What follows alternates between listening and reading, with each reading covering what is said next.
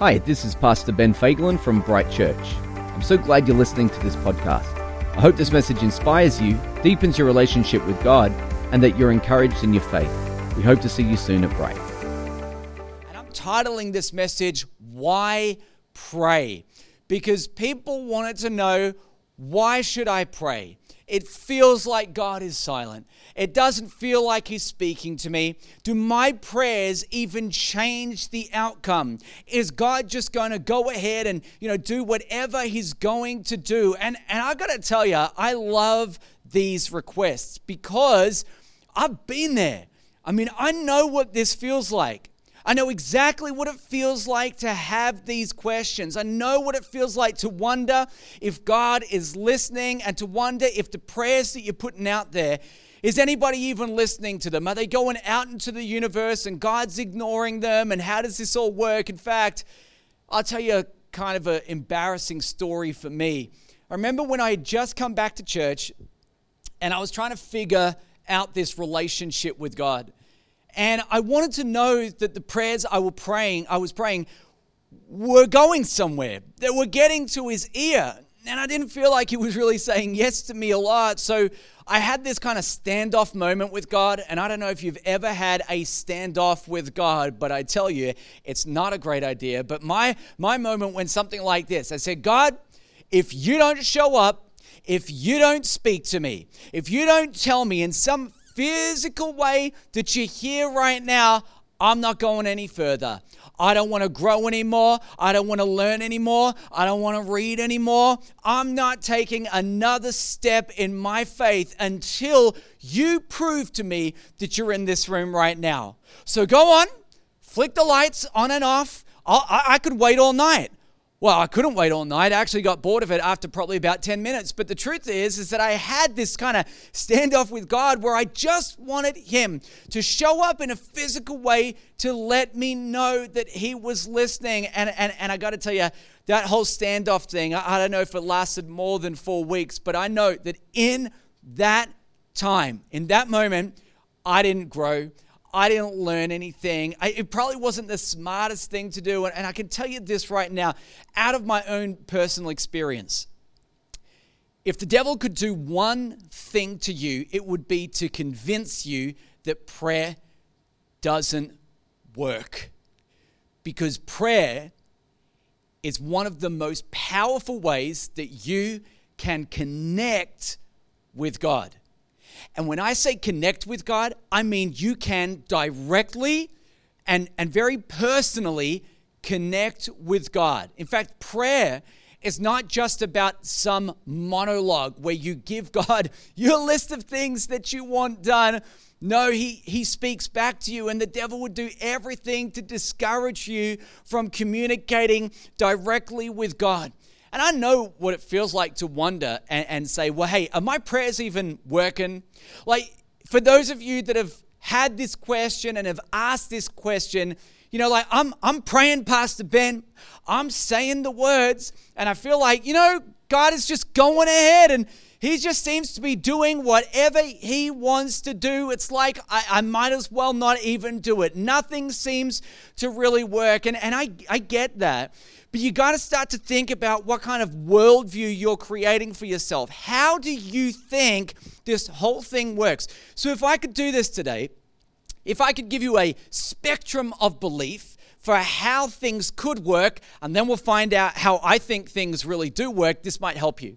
So at one end of the spectrum, I want you to imagine that we have this idea that the whole universe is governed by luck, just dumb luck. It just sometimes works out and sometimes it doesn't, and everything's random. There's no moral governance of the universe, nothing like that. Everything's just unfolding the way that it happens. It's all chance.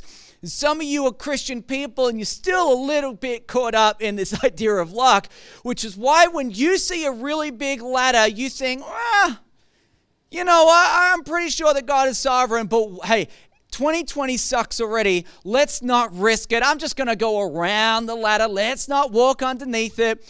You see a black cat walk across your path, and then you think, 2020, could it get worse? Why risk it? I'm going to turn around the other way. Let's go back the way that I came. We don't need things to get worse than they already are. So that's like luck and random at one end of the spectrum. The other end of the spectrum is this idea of fatalism. Everything's planned. Everything's already preordained. Everything is destined. You're a robot. You don't even think. You think you're thinking, but you're not thinking. You just follow out the things that have been pre-programmed in you. Time and everything has been set in place, and it's this idea that we don't even make choices or decisions. And I'm going to say to you that I don't think that either luck works, and I don't think that, fatalism works. In fact, I would say that there is a place in the middle where two things come together, our choices and God's plans, and in that moment I feel like they overlap. They meet in this place because you are absolutely making choices. That's how you can be held responsible and accountable for what you do. And on the other side of that coin, God is absolutely in charge. He's absolutely in charge of everything that happens, and we have a word for this and we call it providence.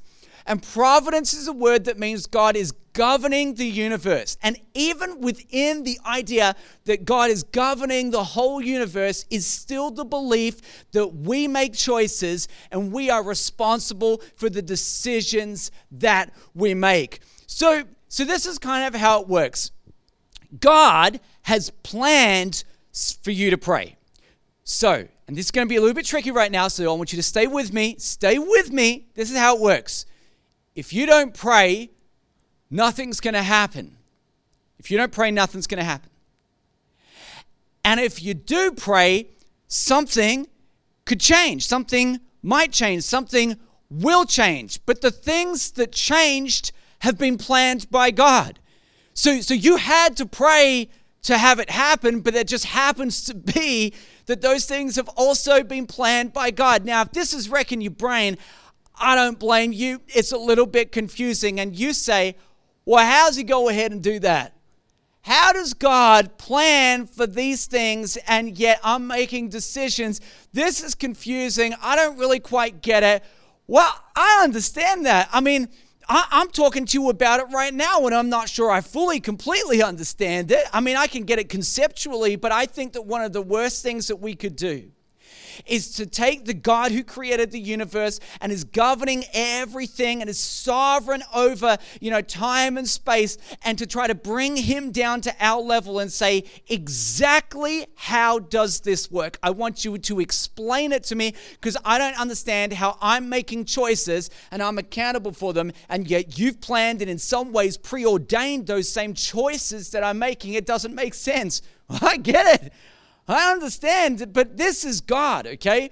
So he's able to do what we are not able to do, and I can see why it's confusing.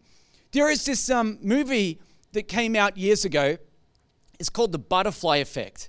Now, it's a great movie. Now, if you watch it and you're offended by anything in it, I do not recommend that movie. I don't recommend it. If you watch it and you love it, you're welcome. Okay, so in this movie, the way that it works is that this guy, he's older, maybe in his late 20s or something, and anyway, he kind of blanks out at different parts of his childhood, and he discovers later on in life that he can go back in time and he can go into those moments where he blanks out and make some changes in his past.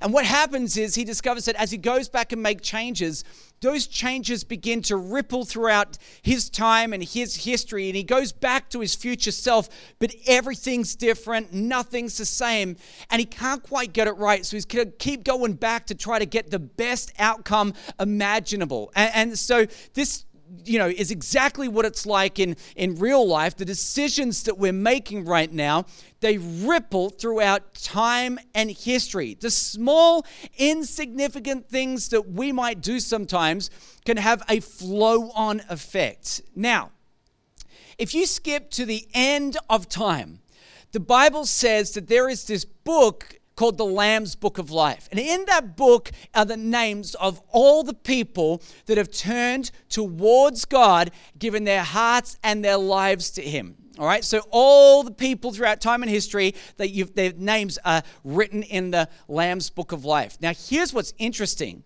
The book is written before the foundation of the earth, and so God knows everything that's going to happen, but it's not that he just skips to the end and sees the end and writes it all down. It's already planned, and yet in the middle of all the planning, people are still responsible for their choices. So it's kind of weird, because in one sense we look at it and we say, wait, you mean that God's controlling it? Yep. Wait, so you mean that people are also making decisions? Yep. Consider this, right? There's this story in the Bible about this guy called Jonah. And Jonah is a prophet to Israel, but God sends him to a place called Nineveh.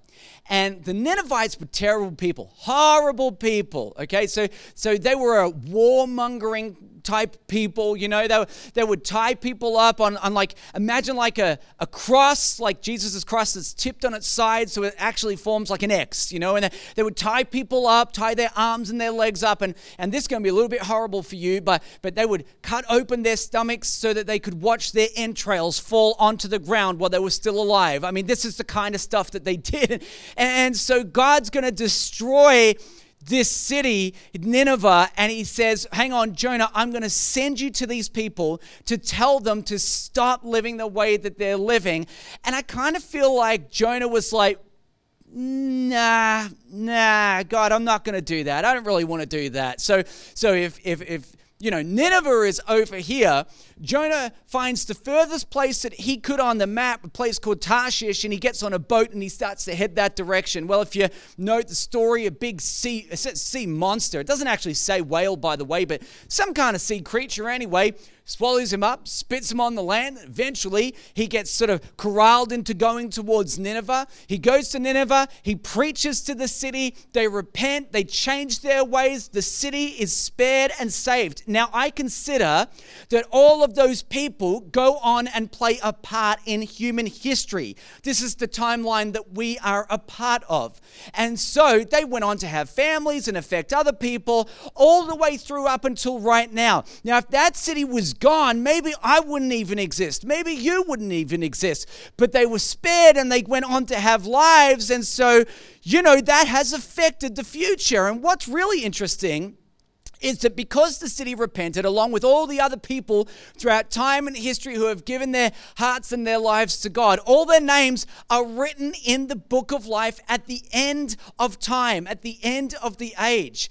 Now, this is where it gets kind of crazy, because I start to think, if their names were already written in the book, did God force Jonah to go and preach to that city and in that sense kind of completely control him so he didn't have a choice? No, that didn't happen. Jonah made the decision to go preach to that city. That's become part of our history now, but it was Jonah's choice to do it. So how did God do it? Well, he kind of limited Jonah's options and, kind of funneled him towards the future that God had planned. And if you start to think about how he did that with just one story, I want you to imagine the complexities of governing things across the universe in just the same way to deliver this earth towards the ultimate outcome that he has planned and predestined, and in the middle of it, allowing people to still make their own choices. And you wonder why he can't explain it to you. I told you it's kind of confusing.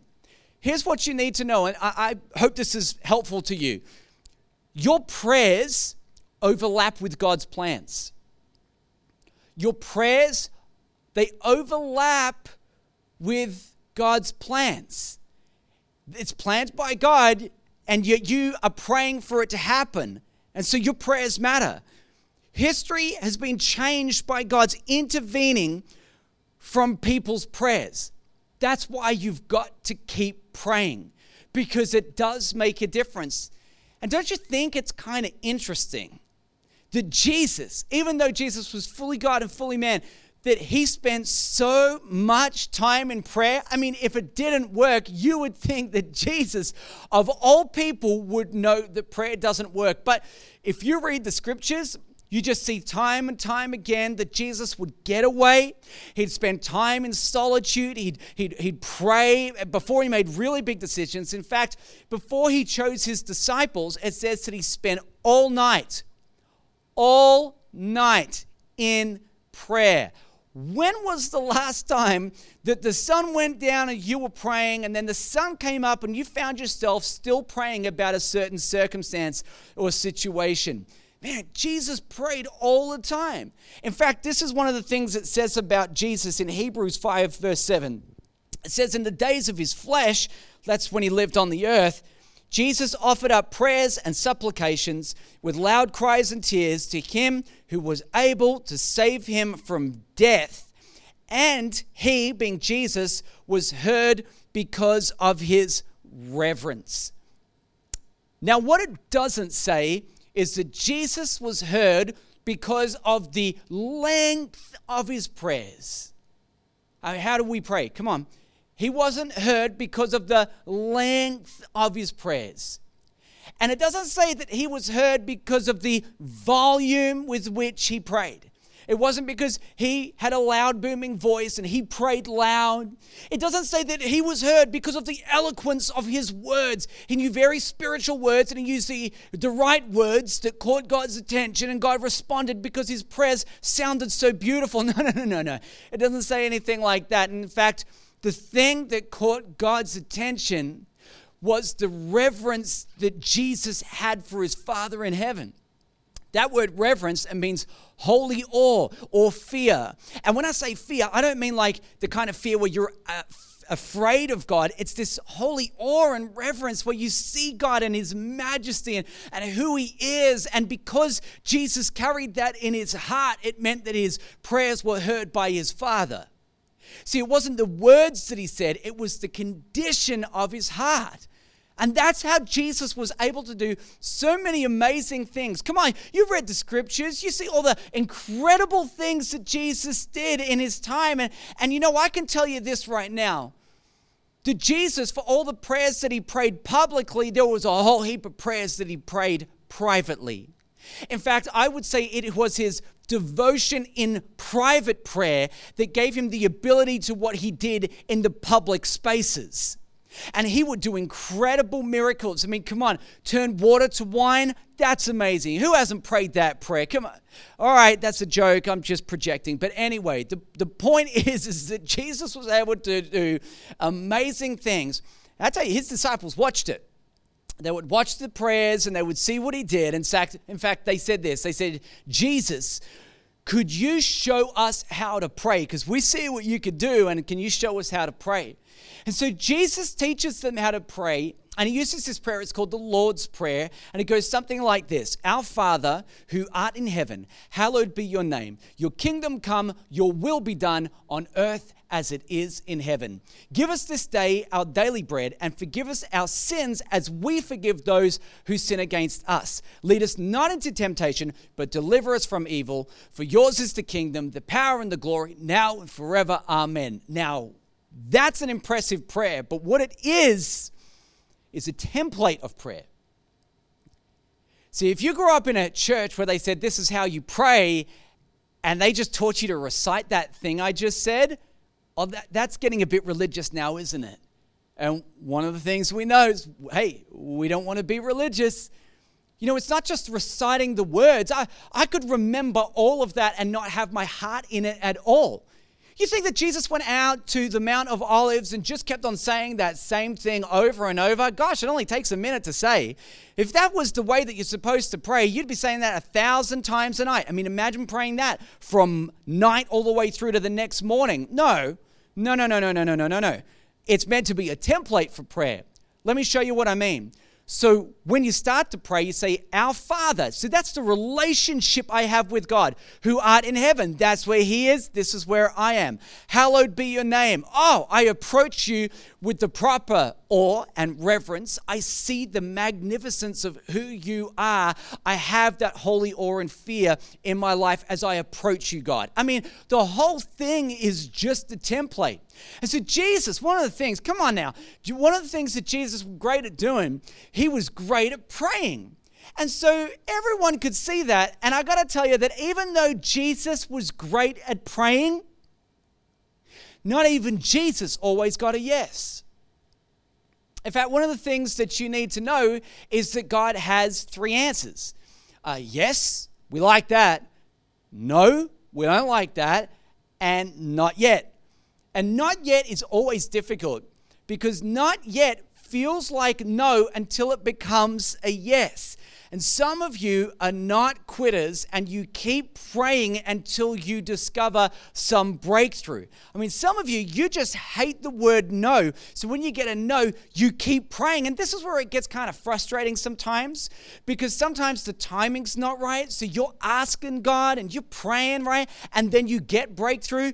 But it might not ever happen. It might just be that God says no. And if you really, really hate no, and I know a lot of people that don't like that answer, is that they just keep praying and trying to ignore the fact that God says no. Hey, here's the truth. Sometimes God says no. And just because he says no doesn't mean that God doesn't care about you. And if God says no, it doesn't mean that he doesn't love you. I mean, there are literally so many reasons why God says no. There are so many reasons why you don't get a yes. I'm going to give you a couple right now. How about this? James chapter 4 and verse 3. He says, you ask and you do not receive because you ask wrongly. Well, you just got the wrong motive.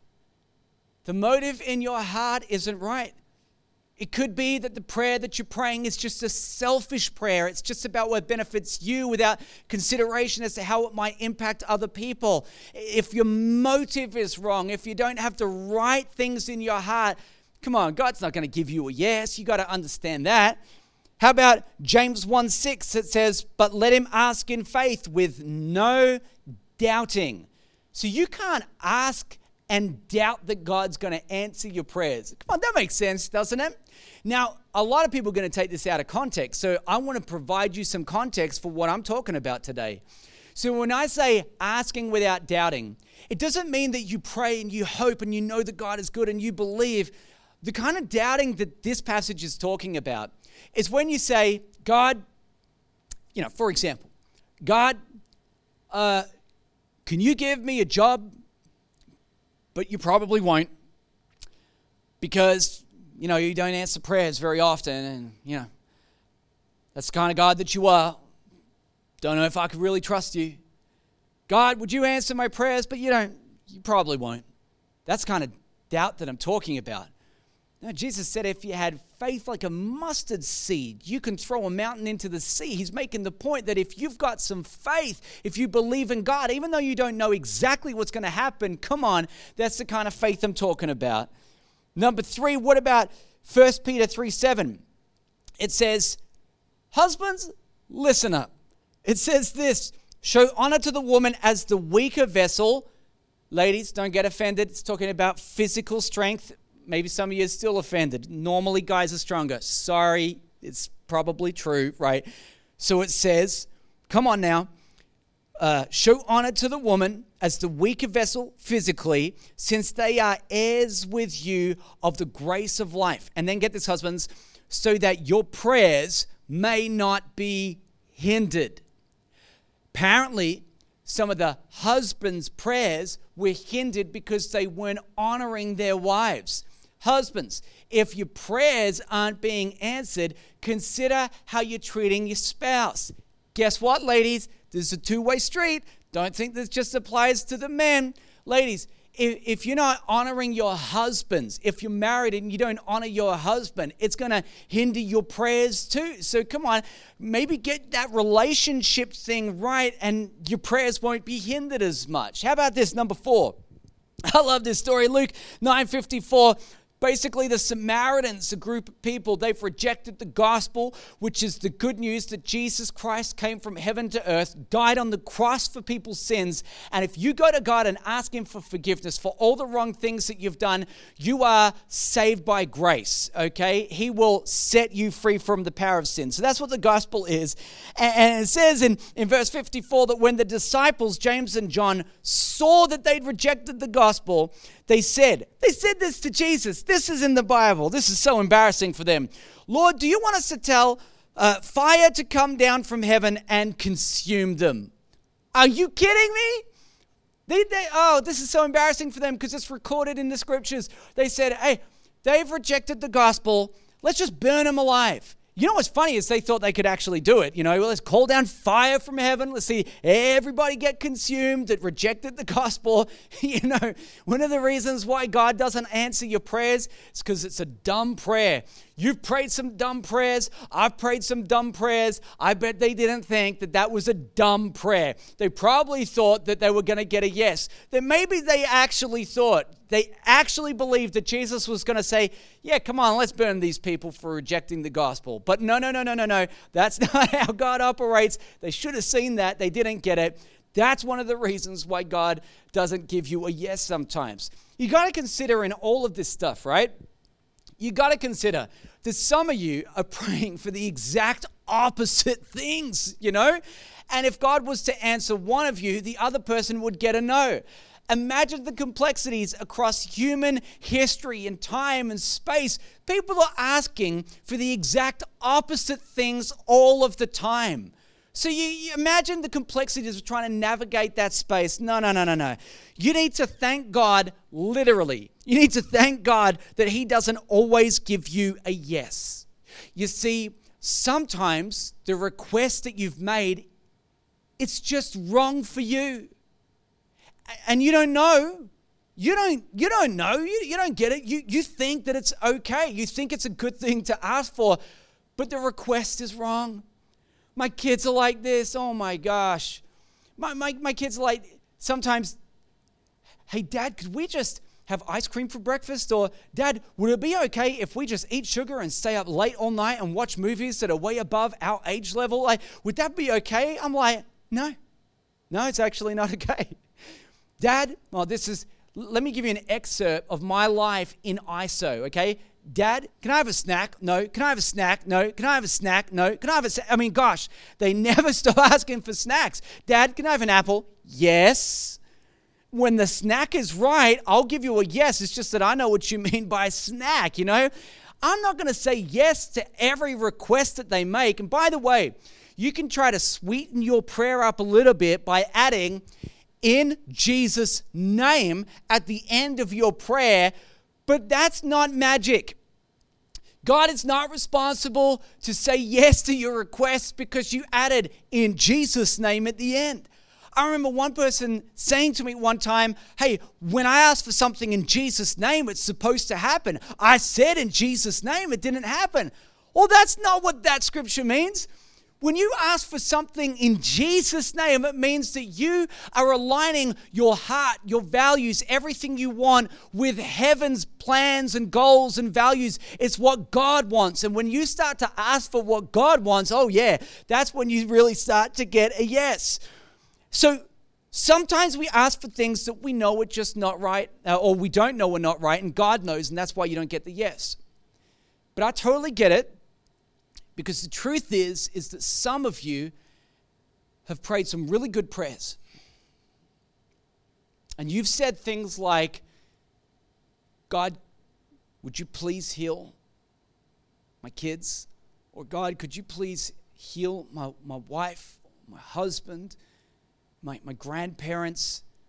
Come on, how can it be wrong to pray for someone to be healed? Surely that's what God wants. And I read the scriptures and I get it. Why are some people healed and other people aren't. And the truth is,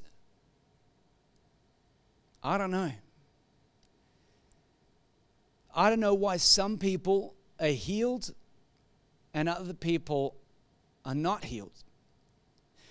I don't know why some prayers in this area of healing especially are answered by God and others are not. And you know, I've prayed prayers for people to be healed and they haven't been healed.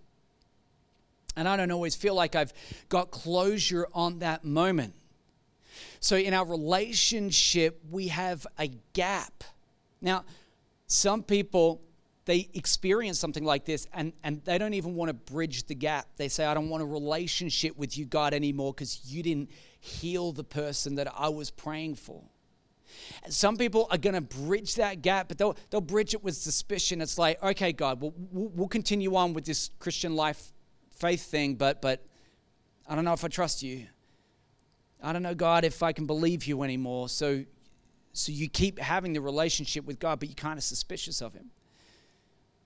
For me personally, when I've had to decide how I'm going to bridge the silent gap, the gap where I have no knowledge of why God did something, you know, I choose to bridge it with trust. Because when I'm trying to figure out why something didn't happen the way I wanted it to happen, you know, the thing I've got to do is try to bridge that gap with an assessment of God's character, who he is.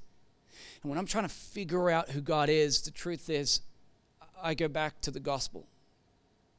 I think about the fact that the God who owed me nothing gave me everything. And he loves me so much that he'd be willing to sacrifice his only son so that I could be in relationship with him and that you could be in relationship with him. And any God that does something that extreme and would go to such lengths to love me is obviously a person that I can trust. It's just that I don't understand why he did what he did. When I was younger and growing up, my grandfather died at 59 years old. I remember being frustrated and upset. Can I tell you, it's okay to be frustrated and upset. God can handle that. Just don't walk away. Some of the reasons why God doesn't answer your prayers is that the request is wrong for you. Sometimes the reason that God doesn't answer your prayers is that the request you're making, while seemingly good to you, is actually bad for other people.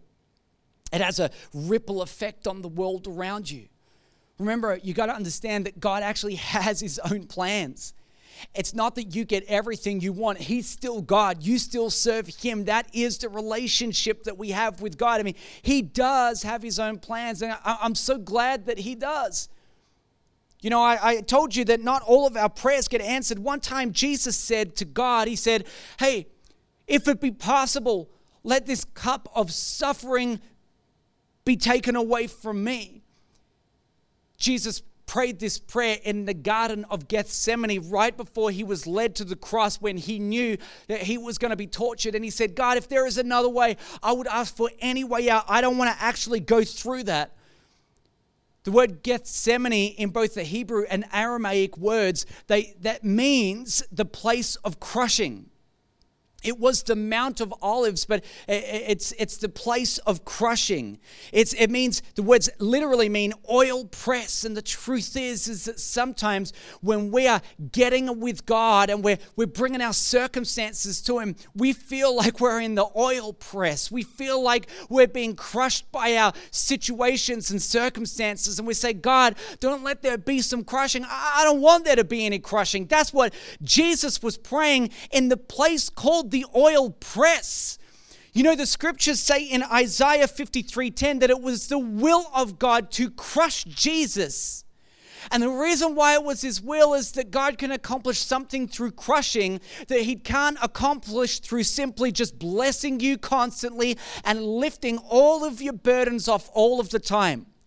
I did not say that God sends sickness. I did not say that God sends crushing, but sometimes he allows crushing to happen because he's trying to develop you. He's trying to make you stronger. He doesn't always want to lift the weights off you. He wants you to do some resistance training. He wants you to be a little bit resilient. He wants you to have some resolve. And I can tell you that whenever you go through a crushing and God is allowing it, there's always a purpose in doing it. I'm so glad that he doesn't answer every prayer with a yes, because in this prayer that Jesus prayed where he says, let the cup pass from me, if it's okay, if it's in your will, I'm so glad that he didn't say yes to that. Because if he said yes to Jesus, then he'd be saying no to the rest of us for all of eternity. God, can we enter into heaven with you? No. Because I said yes to Jesus. You see, there is a ripple effect that happens. You got to know something, that God is willing to make the tough calls for the right outcomes occasionally. I'm so glad we have the gospel. I'm so glad that God loves us enough that he would punish his own son in our place. I got to tell you that God loves you so much. You should do whatever you can to connect with the God that loves you. Some of you are seeking him. I tell you, he's seeking you. You say, well, why can't I hear him? I don't know. What are you listening for? I remember speaking to a new Christian once. He said, God has never spoken to me. I said, what are you looking for? He said, an audible voice. I said, that doesn't happen very often. You know the way that God speaks? Sometimes it's in a feeling. Sometimes you just know something that you didn't know before.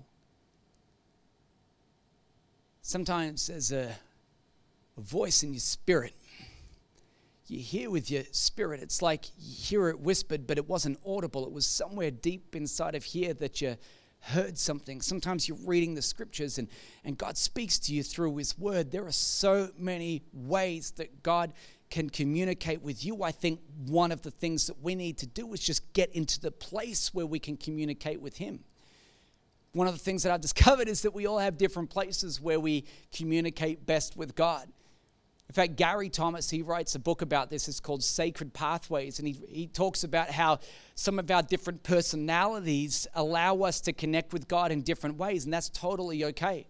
So here's what I want to do before I close today. I'm going to give you a couple of different ways that God will communicate with you. And I feel like one of these ways is going to resonate with you. And you're going to say, oh, that's me. That's might be how I need to connect with God.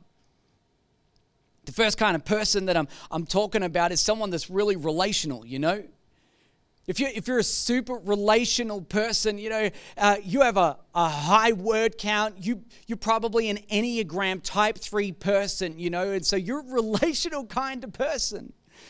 And so for you, when it comes to solitude is like an absolute killer for you. And you felt guilty because you can't spend hours and hours and hours in prayer. You're like, I'm not spiritual enough. Hey, you know what? That might not be the way that you feel like you connect really well with God. But if you're that kind of a person, if you're a relational person, then if you want to be spiritually alive, one of the best things that you can do, honestly, get to church. Get to a prayer meeting. Get into a space with other people. And start to, say your prayers in a small group setting or space. That's when you really start to come alive. And don't get me wrong, I'm not saying for a moment that you shouldn't cultivate your own private prayer life. Oh, you still need that, but you just really feel alive when you pray with other people. Some of you are intellectuals. And so you just want theology. You just want to read the Word of God. For you guys, you don't want stories. You say, why does Pastor Ben tell me another story about his kids? I just want to hear the Bible. Hey, for you, that's how you learn. It's cool. It's just that not everybody learns that way. Not everyone connects with God intellectually. But for you, you know what's really good? Just read your Bible all the time and read it with a notepad and let God speak to you through His Word and get a Bible commentary and invest into that area of your life. Get an ESV study Bible and start to read it. Read it regularly and write down and take notes and put little scriptures in the margins that are on your Bible and watch as God begins to speak to you. That's just how you connect. That's okay.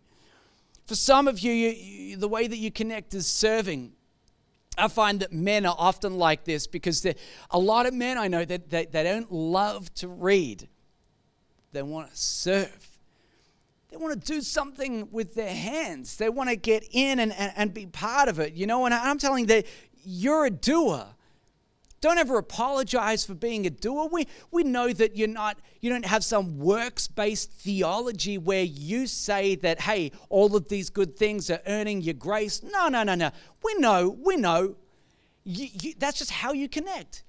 You just love to do it. So for you, one of the best things to do if you want to connect with God is sometimes just join a team or go on a missions trip or do something, but just be actively involved, serving community missions-based things. And that's where you really start to come alive and you feel the presence of God in that moment.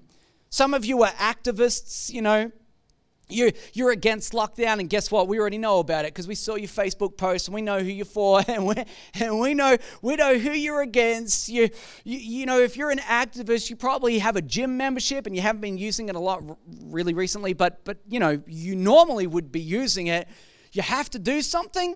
You find it hard to sit down on the couch. You feel like you're just wasting time unless you're accomplishing something. And I get that. I understand that too. And if that's you love challenges and causes. You want to confront things that you're wrong and lead a revolution. You probably overcommit because you just love to leave it all out there on the field and take great risks for God. Well, hey, that's cool. Like, do that. Like, appropriately, but do that. Others of you are contemplative, you know. If you're contemplative, you might be a messy person. I don't know. You might be messy if you're a contemplative person. Maybe not. But you're probably an overthinker.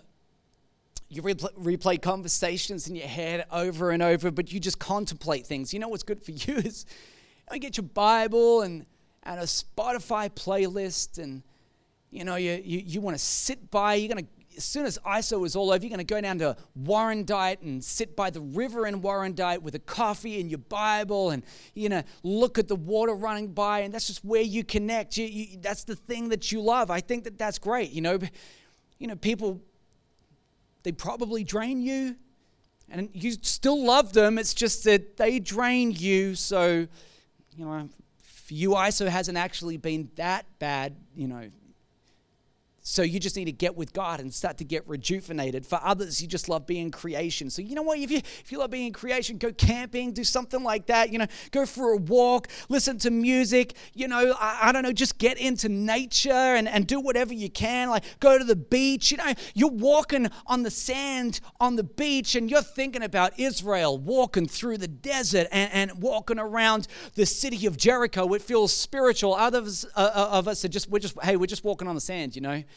That's one of the ways where you connect. Well, go read your Bible outdoors. Do whatever you want to do. And you know what? There are some of you with a thing for you that helps you more than anything else is you just love to get into worship. And when I say worship, I mean like worship songs. You hear the sound, you hear the worship, suddenly everything just changed for you. You feel the presence of God. Paul's just started to play right now. Suddenly things just got spiritual for you, didn't they? Because he's playing nice, soft music in the background. You love worship. You come to church early. You get your coffee, you're sitting in your seat, you're relaxed, you're poised, you're ready, because what you want to do is you want to hear some great worship music, and it's in that worship space that you feel the presence of God. He speaks to you in that moment. He speaks to you more than anywhere else in the songs that you sing and through the music, and it's the lyrics sometimes, but it's even more than that. You just love worship. You got an iPhone full of songs. You've invested in some Beats by Dre headphones to block out all the other sounds so that you could just focus in on worship. That's what you love. And you guys, oh man, you are sometimes the most dangerous drivers that we have on the road today. I've seen some of you. I've been you before. We've seen you driving down the road and you're just worshiping God and you're having the greatest moment of your life and you are worshiping so much that you forget that you're actually still driving a vehicle, you know. And hey, when you get to the chorus, just do all of us a favor. Just pull over because it's exciting for you, but we don't want to be excited by your crazy driving because there was an epic worship moment in a chorus. I don't know. Hey, maybe that's how you connect. That's awesome. Find the place that you connect. God is not limited. He wants to speak to you in so many ways. Maybe you've just got to find the way that you can connect with Him, because I tell you that I think your best and deepest moments with God, the most profound experiences that you have with Him, the clearest you've ever heard Him is all in your future if you get into the space where He begins to speak to you. And so what I would tell you need to do is, hey, you just need to get there. You need to pray. Please don't stop praying. Don't stop praying. Don't stop praying. Don't stop communicating. Don't stop speaking. Open up your heart again to God if it's been closed because you've been frustrated by the past. You got to keep praying, because I tell you what, prayer, what it accomplishes in you is just as important as what it accomplishes around you. Hey, I'm just going to pray super quick today. I want to pray for anybody that's just been struggling to connect with God, maybe in isolation, you know, this season that we're in right now, you've just struggled to connect. I tell you right now, you may not know this, but Jesus is closer than hands and feet. Right now, you're sitting somewhere watching this. He's all around you. You just want to experience Him. I want to pray for you. If you're listening to this message today, forget everyone else. This is about you and Him. And you say, God, I just want to connect with you again. I just want to hear your voice. I need guidance. I need direction. I want you to walk me through this season that I'm in right now. Let me pray for you. So why don't you place your hand on your heart right now as I pray. God, I just thank you so much for everybody that's listened to this word and says, God, I love you and I just want to connect with you. Lord, we know there are so many unexplained things that happen in life, but we know that you couldn't explain all of everything that happens to us. So God, right now, in this moment, we're going to bridge the unknown experiences in our lives with trust that declares you are good. So good. You love us. And we are so grateful.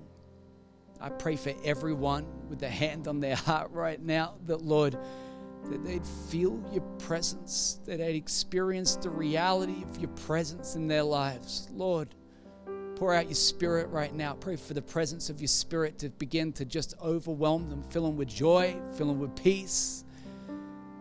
Let it rule their hearts and minds. Open up ears, open up hearts right now. In Jesus' name, amen. Hey, thanks for listening to the Bright Weekly podcast. We hope you were encouraged today, and we'd love to see you at one of our services. So to connect further with us, head over to brightchurch.com.